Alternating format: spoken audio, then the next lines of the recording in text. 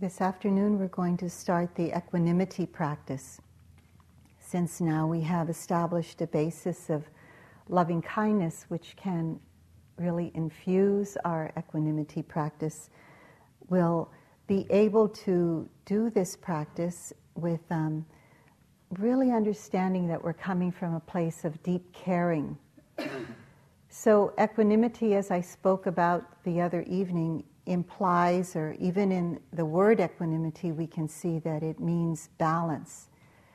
And it means this kind of balance that is infused with metta, infused with loving kindness.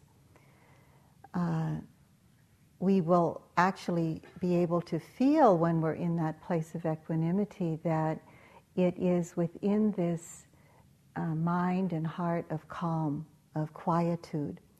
So when the mind is settled, when there's some steadiness there, we can feel some deep balance, that the mind and heart aren't veering towards reactivity. So just to refresh your memories about the opposite of equanimity, that is reactivity.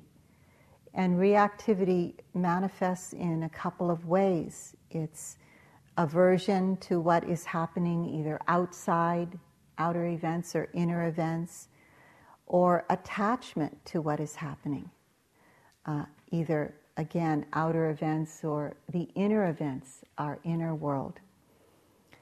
And oftentimes in practicing equanimity, we may feel that reactivity in our own hearts. And so I'm going to present this practice in a way which enables us to turn the attention to our own hearts and develop equanimity there also. Say, for example, maybe we have a memory of something that happened to us in our lives, or maybe a fear about something that may happen. To develop equanimity about that thought, about that situation, perhaps, that happened. But perhaps already some reactivity has arisen in one's mind, has arisen in one's heart. And it's important to learn to develop equanimity about that place of reactivity in our own hearts, in our own minds. And oftentimes this is very much a key to developing a deep sense of balance, is learning how to be balanced about what's going on in our own hearts, in our own minds.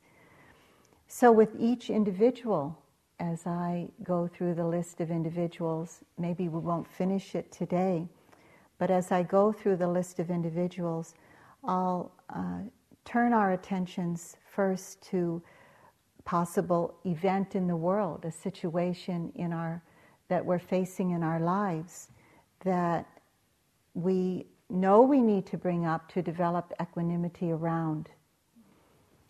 So we'll ponder on that and use some equanimity understandings to incline the mind to equanimity about that situation. But then as a second step, I'd like to bring our attention to what's going on in our hearts, in our minds, about that situation, so that we can face like the attitude of our own minds and hearts and be able to not get so riled up about that, because oftentimes a lot of our suffering is about how we've just felt, how we have just reacted about something. So the development of equanimity can take place more fully by learning it with regard to outer events and understanding how to incline the mind with regard to inner events. So both outer and inner events in the development of equanimity.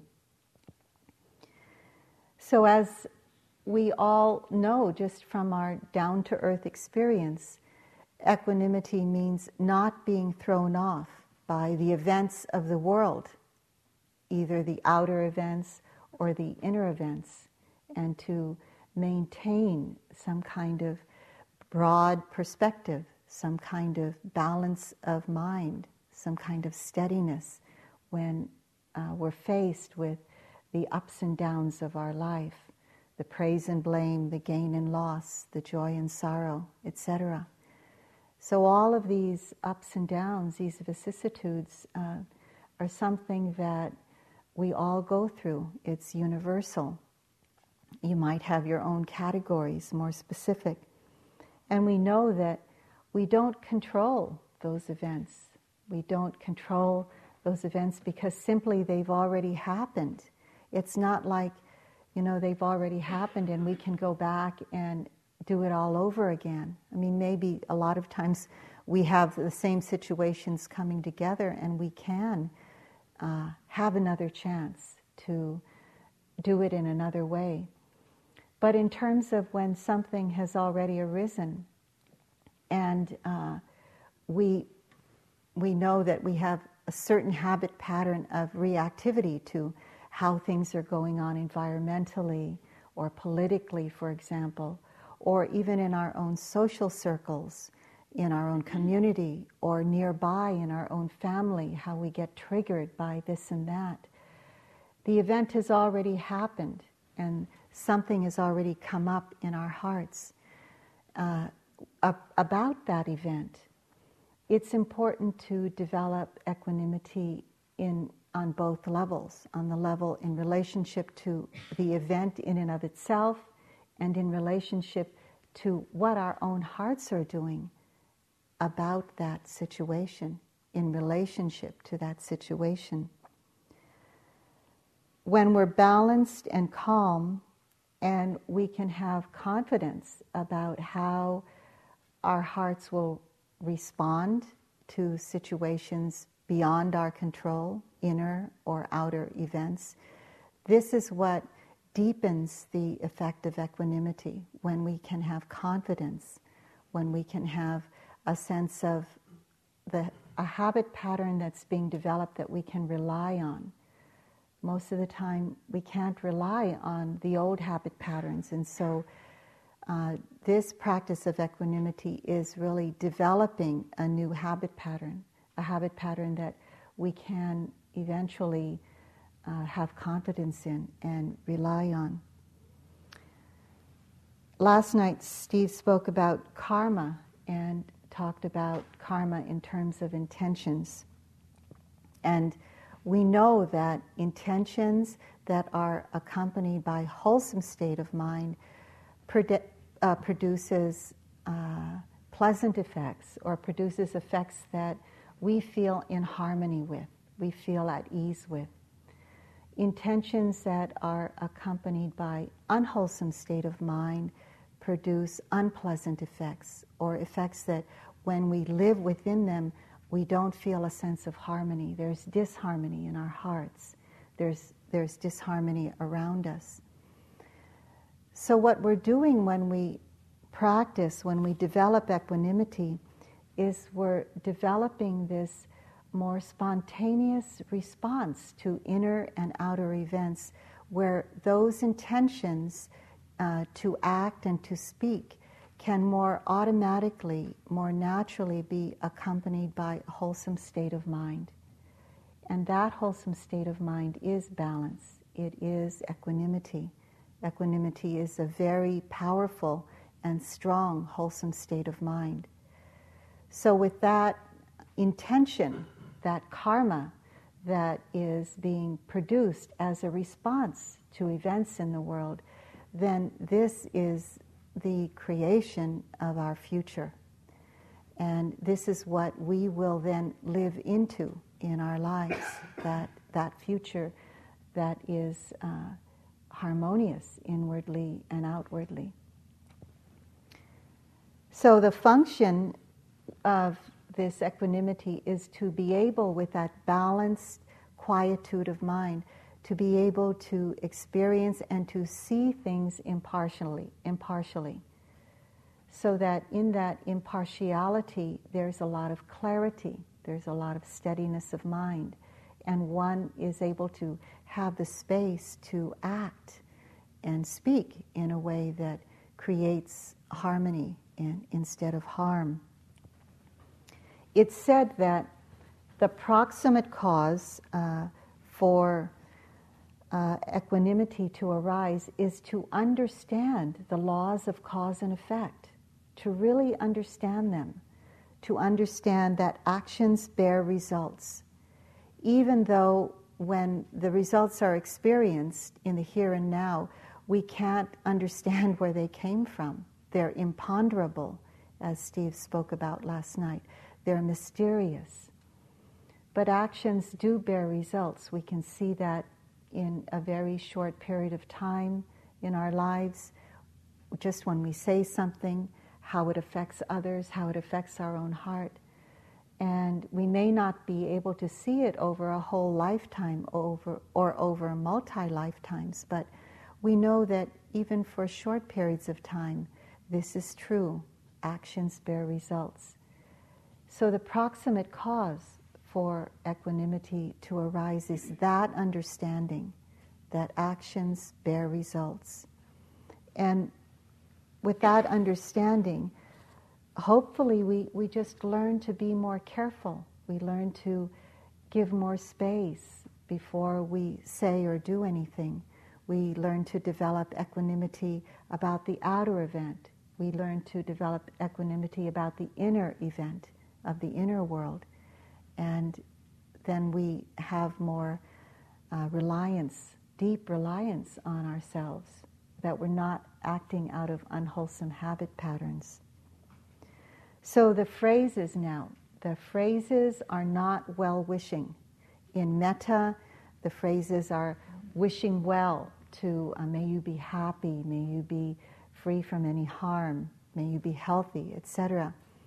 It's a completely different way when we do the equanimity phrase. These phrases are more like recognitions. They're more like understandings, that we understand in ourselves.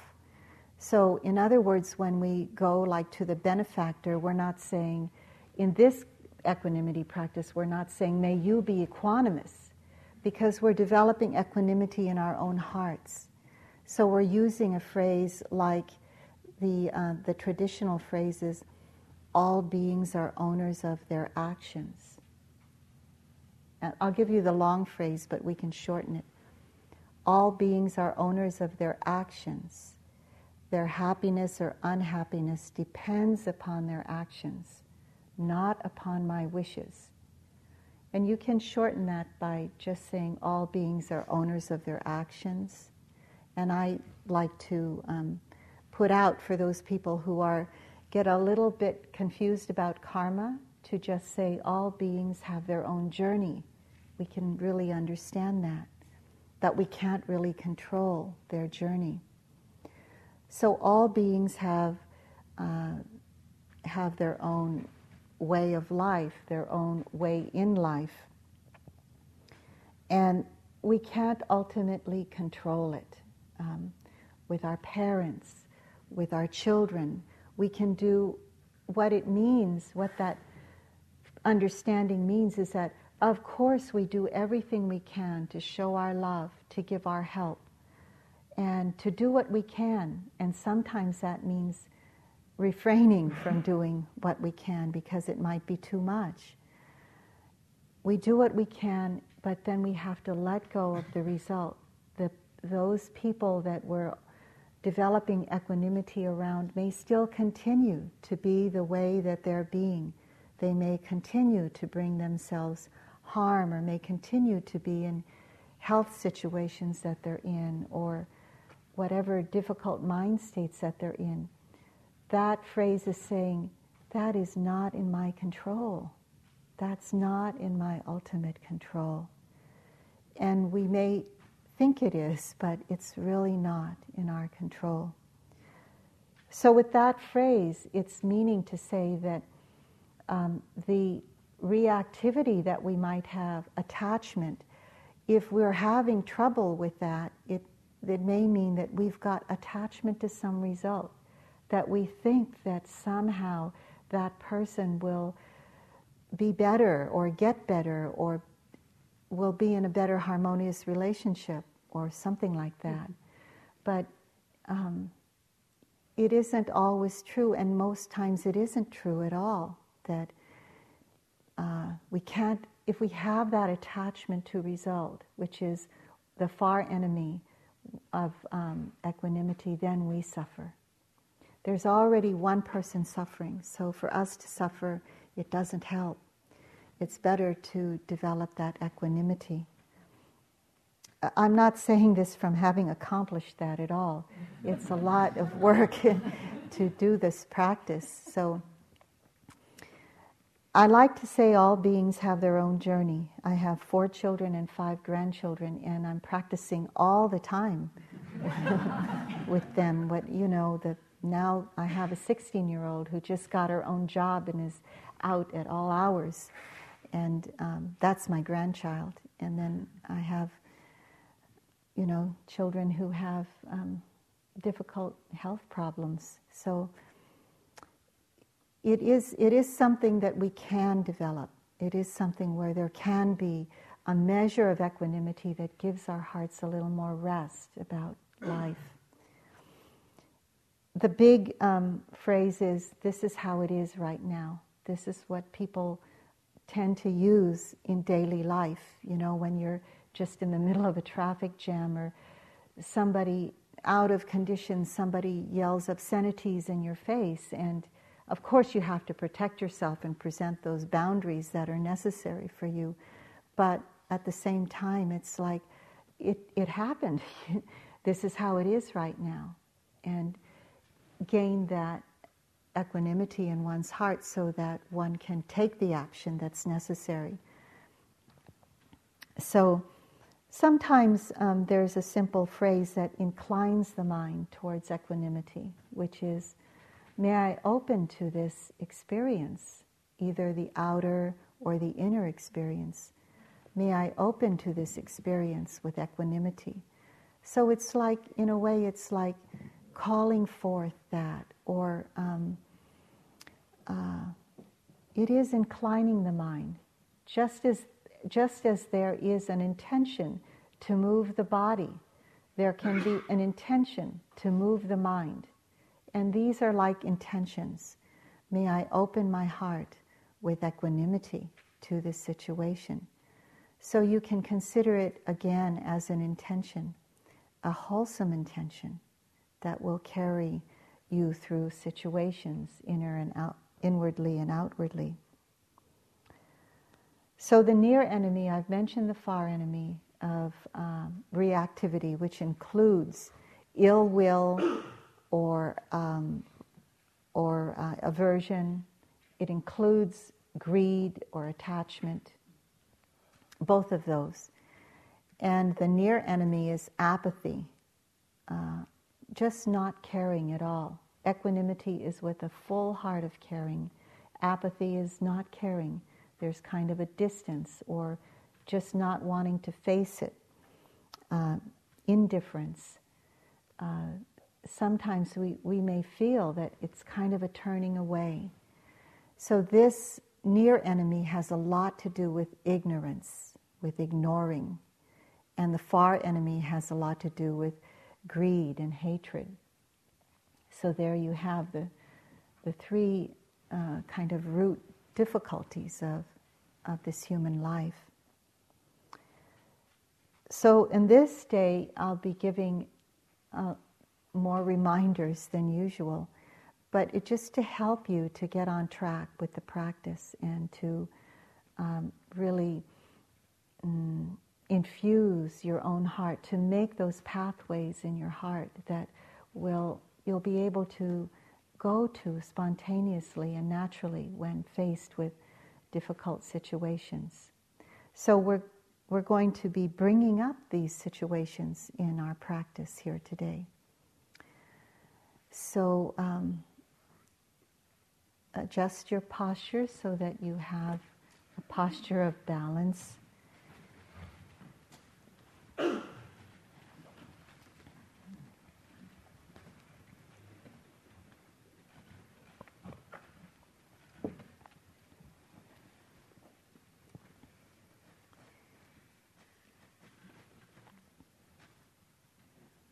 And we tune into our heart center,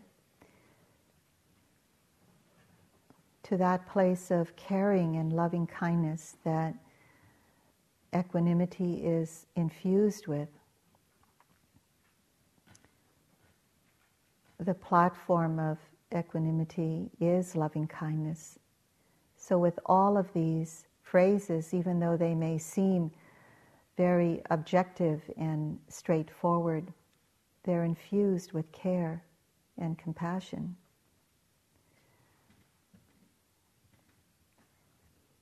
So tuning into that place of our hearts and breathing in and out from that place.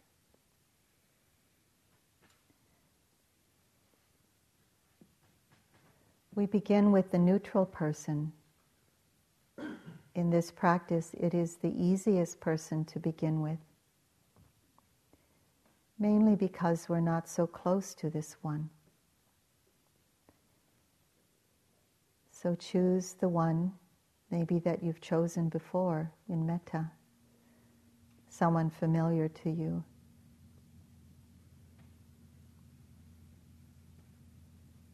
And establish your connection however you do.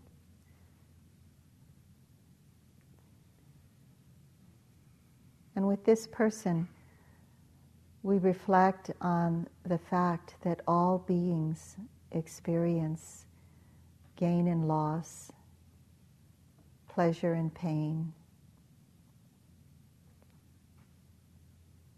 All beings experience these highs and lows of life, including this one.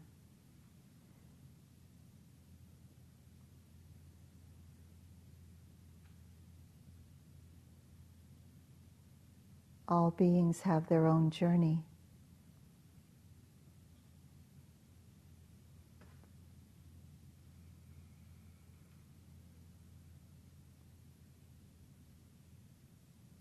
You can say that phrase or whatever is similar. All beings are owners of their actions.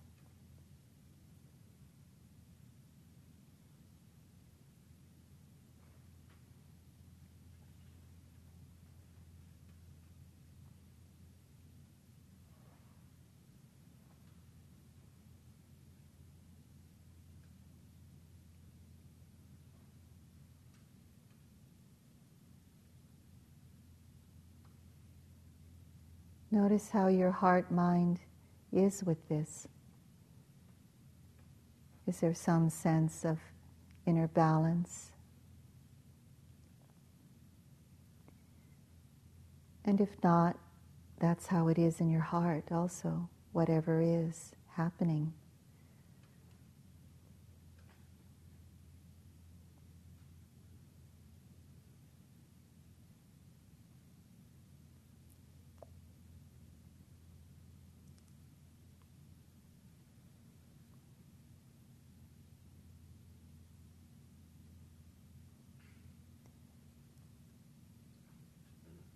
Just having touched into that person, we move on to the next one, a dear friend.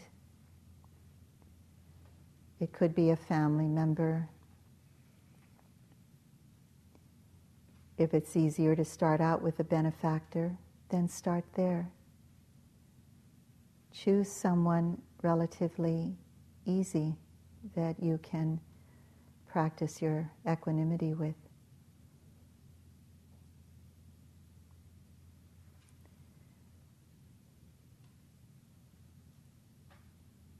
Having a clear sense of who this is,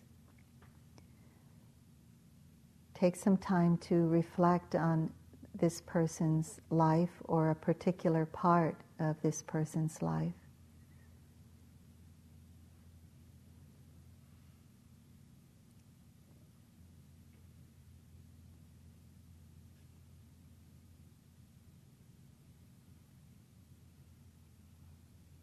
Knowing some area of gain or loss, pleasure or pain, sickness or health with this person.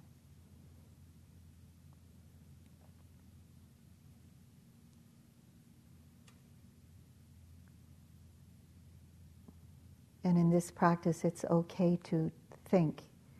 You can think about this, reflect on this.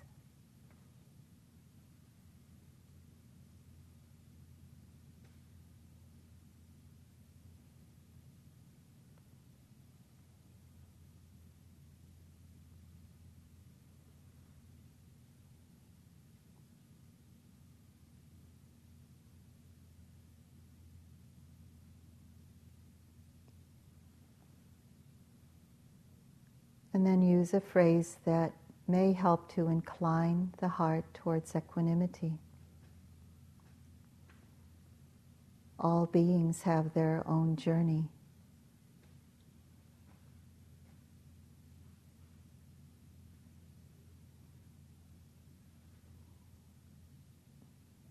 This is how it is in your life right now.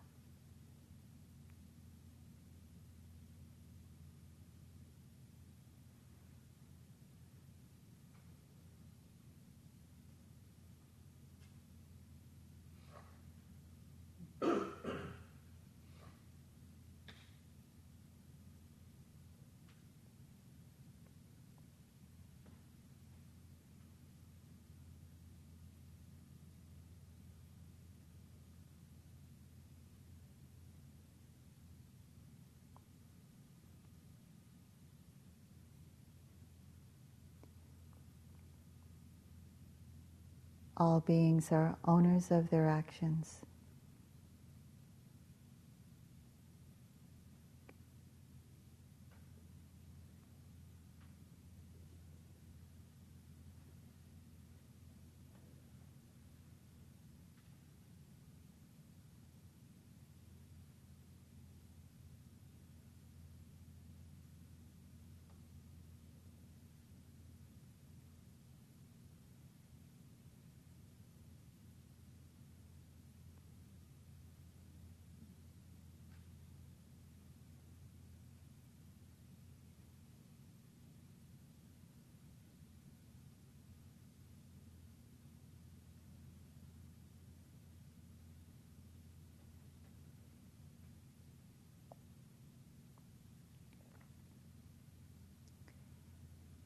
And now turning our attention to our own hearts and minds.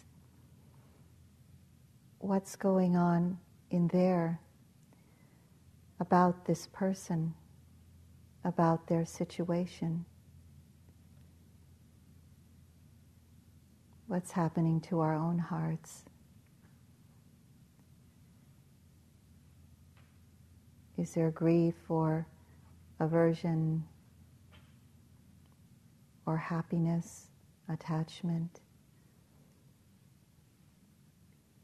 Just noticing and developing equanimity around our own heart's response. This is how it is in my own heart right now.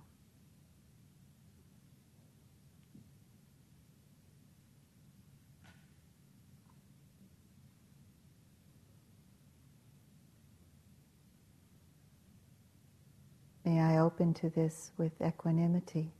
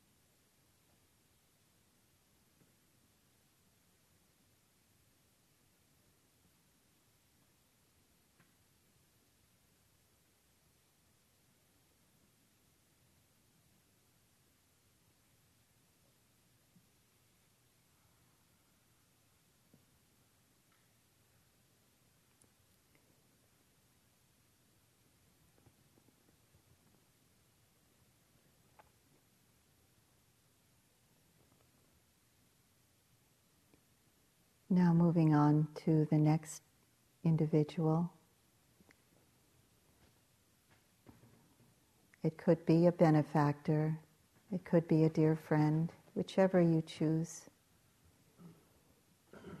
a family member.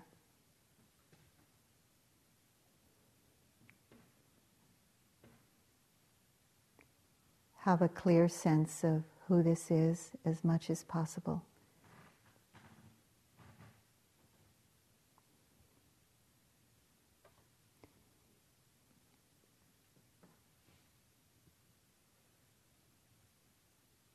And let yourself reflect on this person's life, whatever is going on for him or her.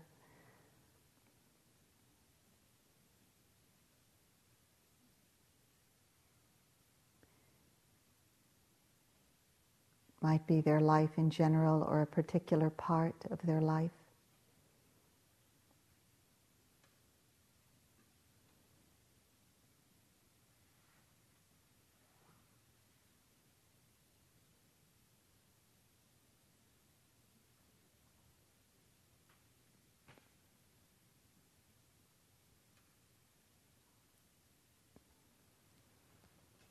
All beings have their own journey.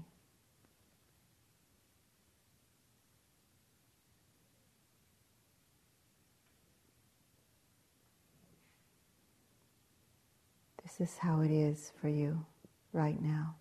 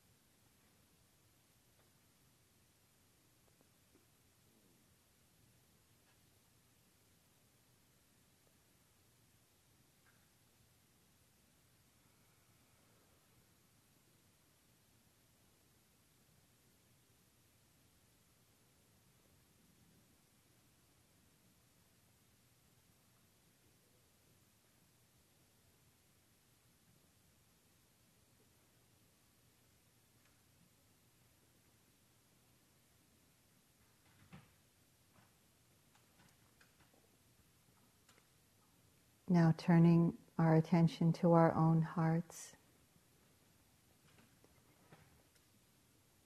Noticing what's going on there in relationship to that person.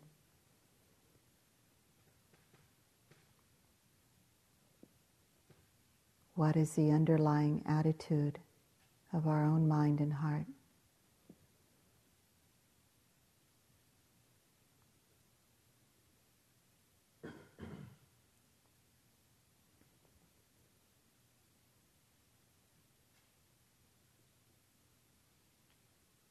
May I open to this with balance.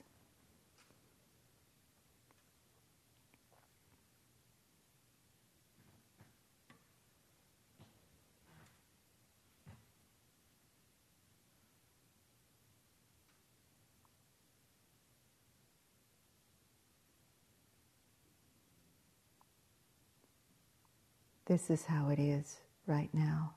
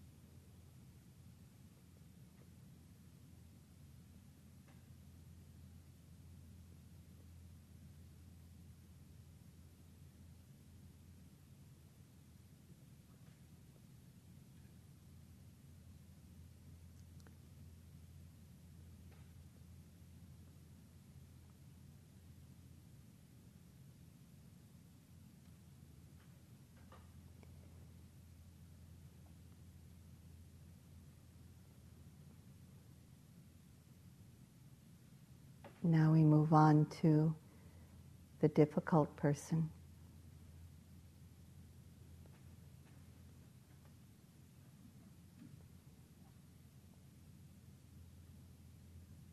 Having a sense of who that is, and then reflecting on this person's life or situation about this person.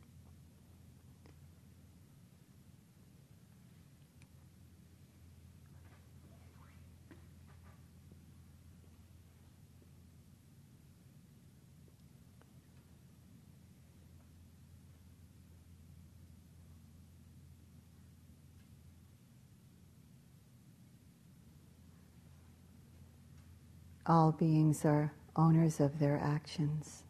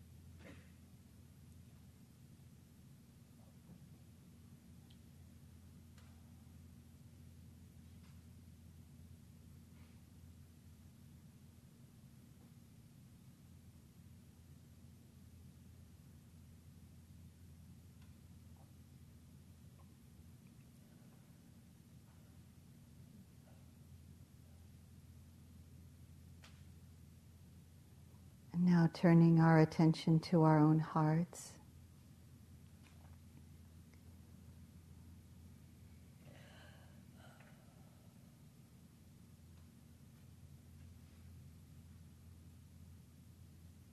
This is how it is in my heart right now.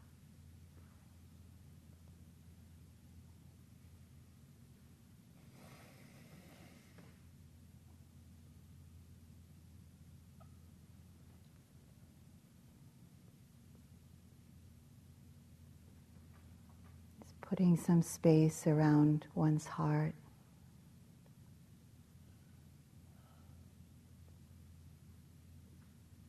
Giving it a big space.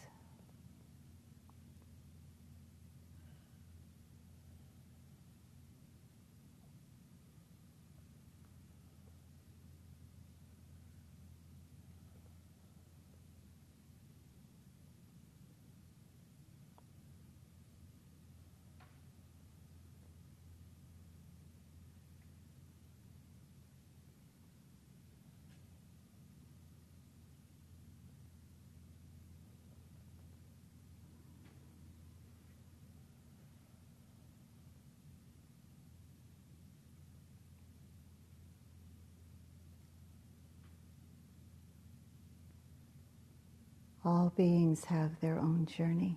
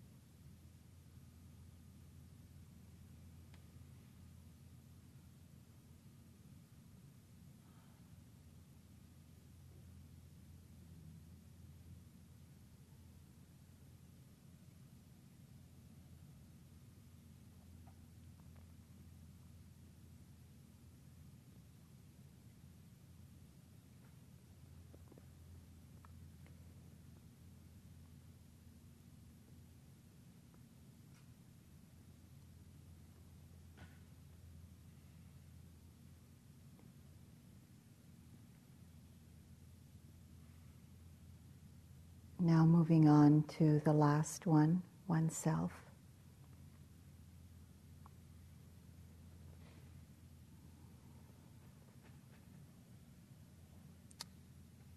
Taking some time to reflect on a part of our own lives where we know we could use more balance, inner balance.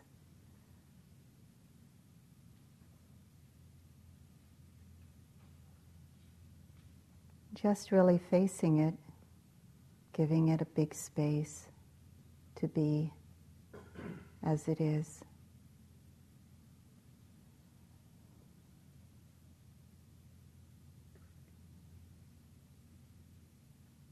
This is the unfolding of my life. This is how it is.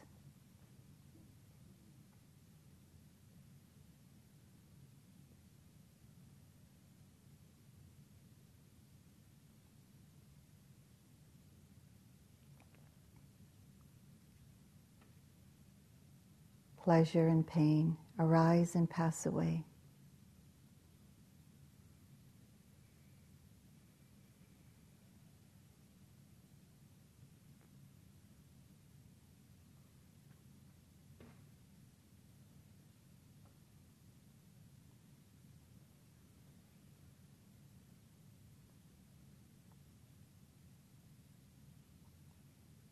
May I open with equanimity to my life and its unfolding events.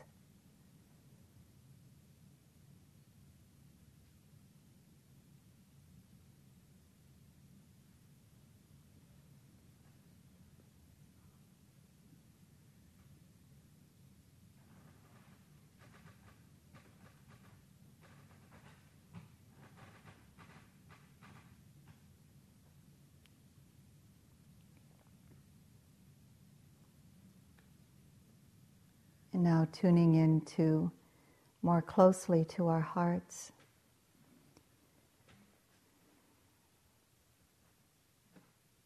What is the attitude in our hearts regarding our life?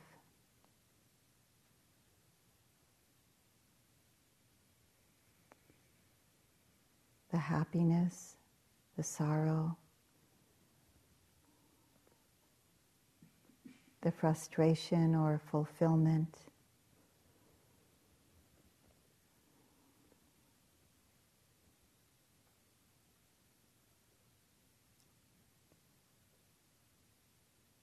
May I open to all this with equanimity.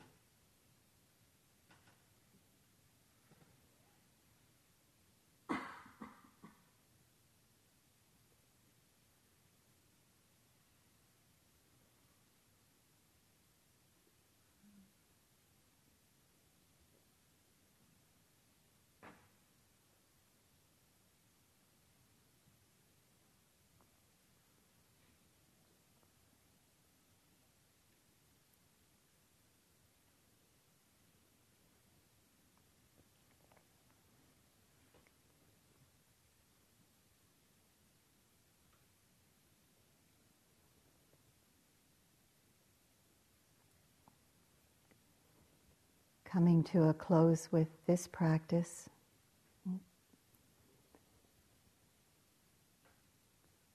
and bringing the difficult person back up into our hearts, along with the benefactor and the dear friend and the neutral person that we just worked with.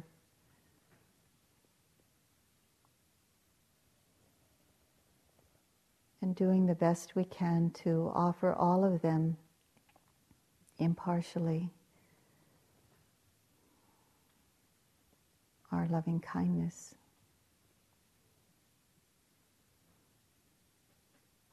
May you all be safe and protected from all harm.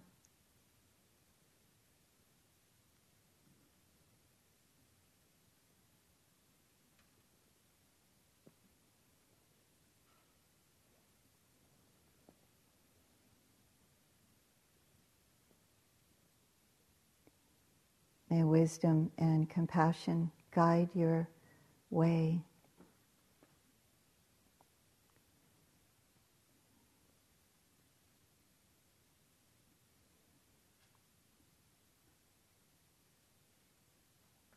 May you all be happy and peaceful.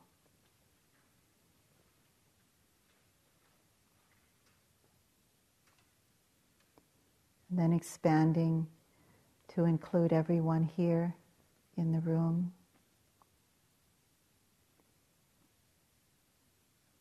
May all beings here be safe on their inner and outer journeys.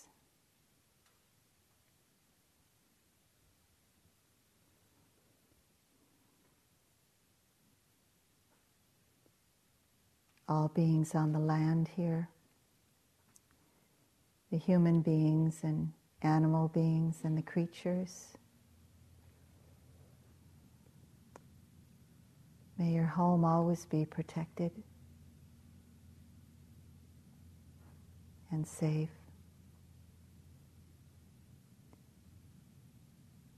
May you all be peaceful.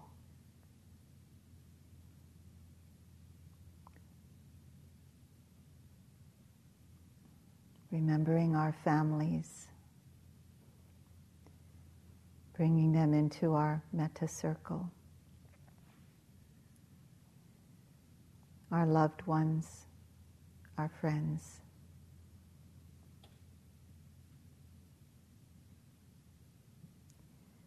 May your hearts be at ease through the changing conditions of your life.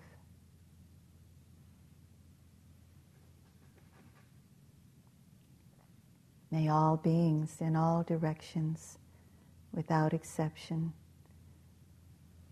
those known and unknown, near and far, may all beings everywhere be happy, be peaceful, be liberated.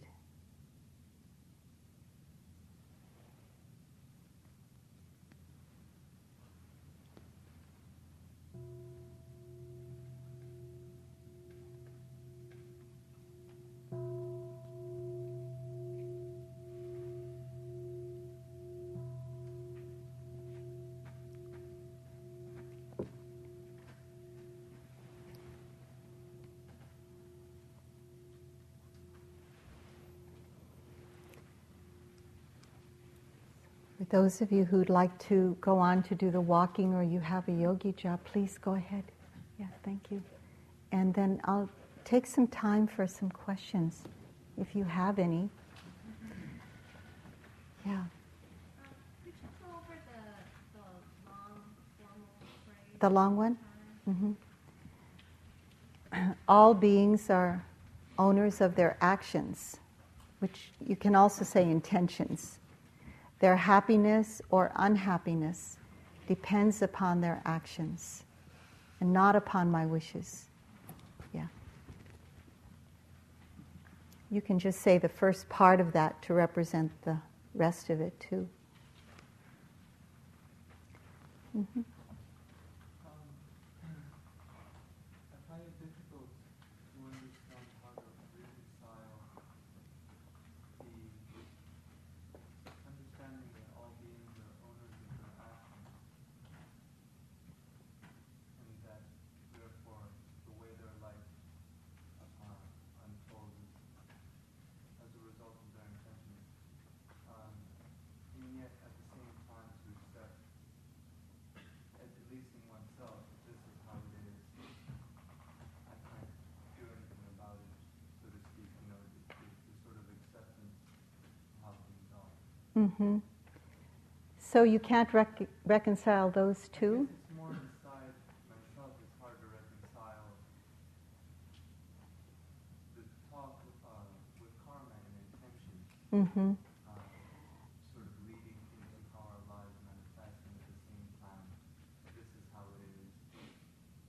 The causes Mm-hmm. are sometimes known, sometimes unknown. Mm-hmm. How to reconcile those two. Yeah, there might be a part in there. You said there's nothing I can do about it, but actually there is something we can do about it. We can do something about it now. What's already happened is already the resultant karma. It's already arisen. It's already played out. So that's how it is. It's a given, right? Even though we don't understand, or we may not need to or want to understand how that came about. It's already a given. We can't do anything about that. But we can do something about how we respond to what has happened. And how do we reconcile that desire or intention to respond or do something about it on that level with equanimity? I guess I'm saying it's hard not to be attached. Yeah, we do everything we can without attachment to result, or with lessening attachment to result. Yeah. So, of course, as human beings, we will have, we really want it to come true, that they be happy and they be peaceful. And as human beings, we still offer that. We still do everything we can. But when we have some attachment to the result of our wish, then that is suffering, cause of suffering within us. Yeah. So that's probably the piece there. Mm-hmm. Yeah. I find it easier to actually do that, let go of the results, Yeah. and to sustain the compassion within the equanimity out in the world where I haven't been sitting. So I've become very indifferent.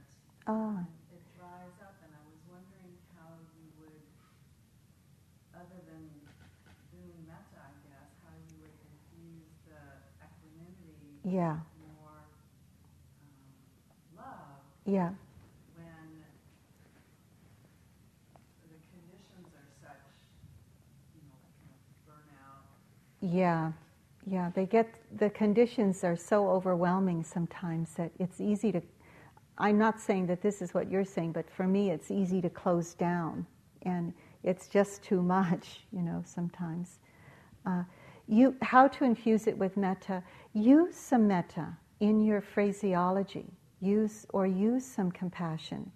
Sometimes yogis give me their phrases that help them. And so one of them that's been given to me a lot is, I care about the world. I care about you.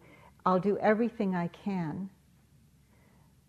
And things are the way they are.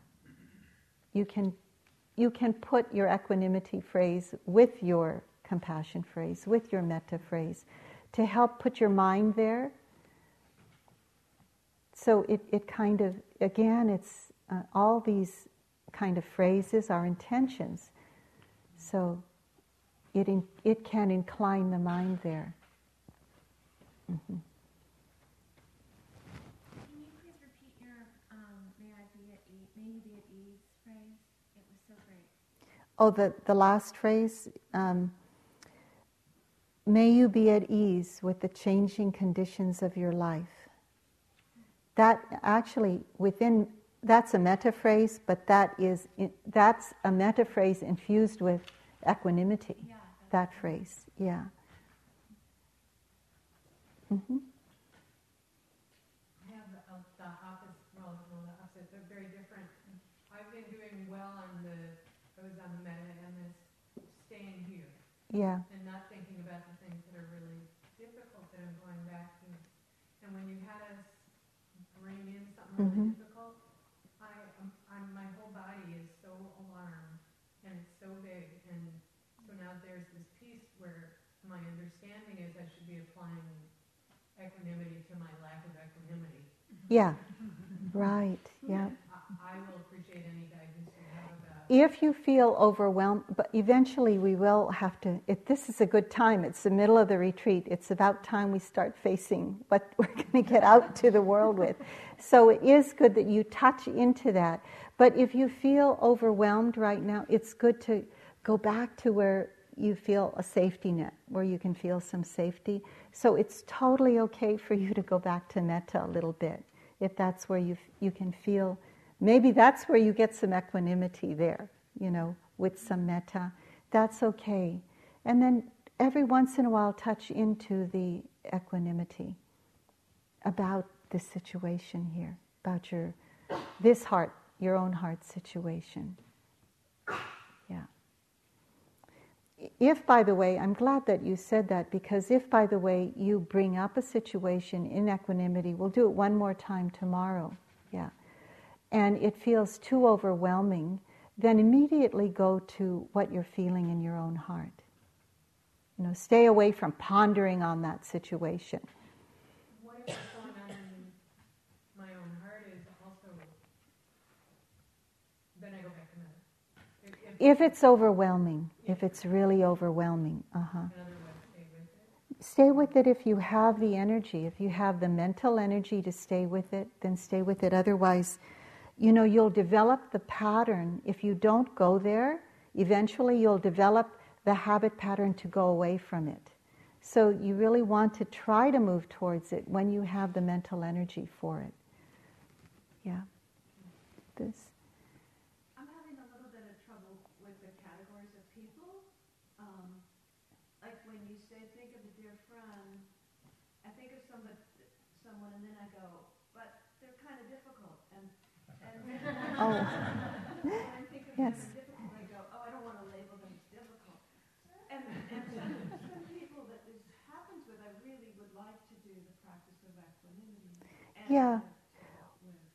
Well, with that situation, you just take into account that, yeah, our friends are difficult, our family members are, but it's not like you're having a big fight with them or argument with them. Yeah. Yeah. Most of the time, those are the people that are most difficult, the ones closest to us. Uh-huh. Could you post the phrases somewhere so we can... Okay. Yeah, I will. When we went to the difficult person, and you used the phrase, all beings are owners of their own actions, I just felt myself saying, you did it. I mean, I that's authentic. Yeah, yeah. It's just like, you deserve what's going on. I was hoping somebody would say that, actually. I can't say everything right away, but otherwise it's too much information. But that's something that we all feel. How many people felt that when you went to the difficult person? Yeah, like all beings are owners of their actions, You're going to get yours, that kind of thing.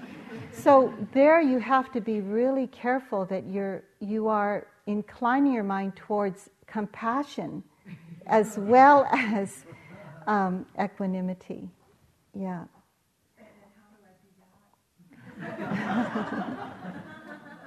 Sometimes it's just in the silent tone of your voice. Yeah, and you have an understanding that the suffering that being will continue to have, if those actions continue, they'll continue to have suffering. And that's when we really open our hearts, we feel compassion for that, even for those that we're not getting along with. Or at least we can go towards that. So if it brings up that kind of feeling for you and you can't infuse it with compassion, then stay away from that phrase. Use a phrase that this is how it is for you in your life right now. Yeah, that's let you know your heart's more settled around it. Yeah. Mm-hmm.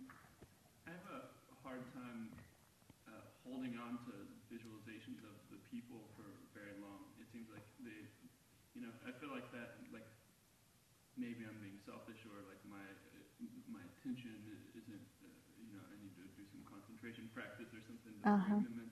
But I do feel like I can get a little nib of it for a second and then they kind of disappear and it's hard for me to really feel each person. Yeah, that's normal for that to happen. Just bring it back. The concentration is just bringing the attention back to the same subject matter in this case. So when you notice the attention go away, bring it back again and just continue to think about it, to reflect on it. Even for me, the attention goes away and this is what I'm supposed to be thinking about. And then I ponder more on something I remember about that person, about their situation, or maybe an interaction that we had, or maybe I hear words that were said, or like that. Mm-hmm. But if you feel done with it, if you feel finished with it, it's okay. Just go on to the next person. But in time, you say, maybe I need more concentration. This is the concentration practice. This is it. All these Brahma Viharas are concentration practices where when we ponder on something, the subject matter of metta about a certain person, we ponder on that and the mind flits off, then we come back. And then we go to the phrase of metta or equanimity, and we say the phrase and the mind goes off, then we come back. And sometimes it's not the phrase or what we're pondering on, it's maybe there's a sense of metta or a sense of equanimity, and we touch into that, and the mind goes away, then comes back. We bring it back, yeah. So it's just that gentle bringing it back, just in a gentle way. Yeah. Okay, one last one. Well, when I think about this, it's like you've given me an infinite task. I mean, there's so many people in the world that that need your compassion and need your. Uh-huh. I mean, how do you respond to that? I take one person at a time. Yeah, or one situation at a time. If you feel overwhelmed, then come back to something that's simple for you. Yeah. And if you are feeling that way, it's a good reason to do the practice, to really keep it simple and do for those your loved ones nearby, for yourself, for a difficult person. That's why they say that these practices of the Brahma Viharas, they're illimitables. They're named as illimitable, described or defined as illimitable in the Abhidhamma, in the Buddhist psychology, and not sure about the suttas, but because there is an unlimited amount of compassion, equanimity, metta, and sympathetic joy that we can develop, because there is an unlimited amount of beings. And maybe that's what your mind was tuning into. So these things have no limit to our capacity to develop them in our hearts. Okay, so thank you for your practice.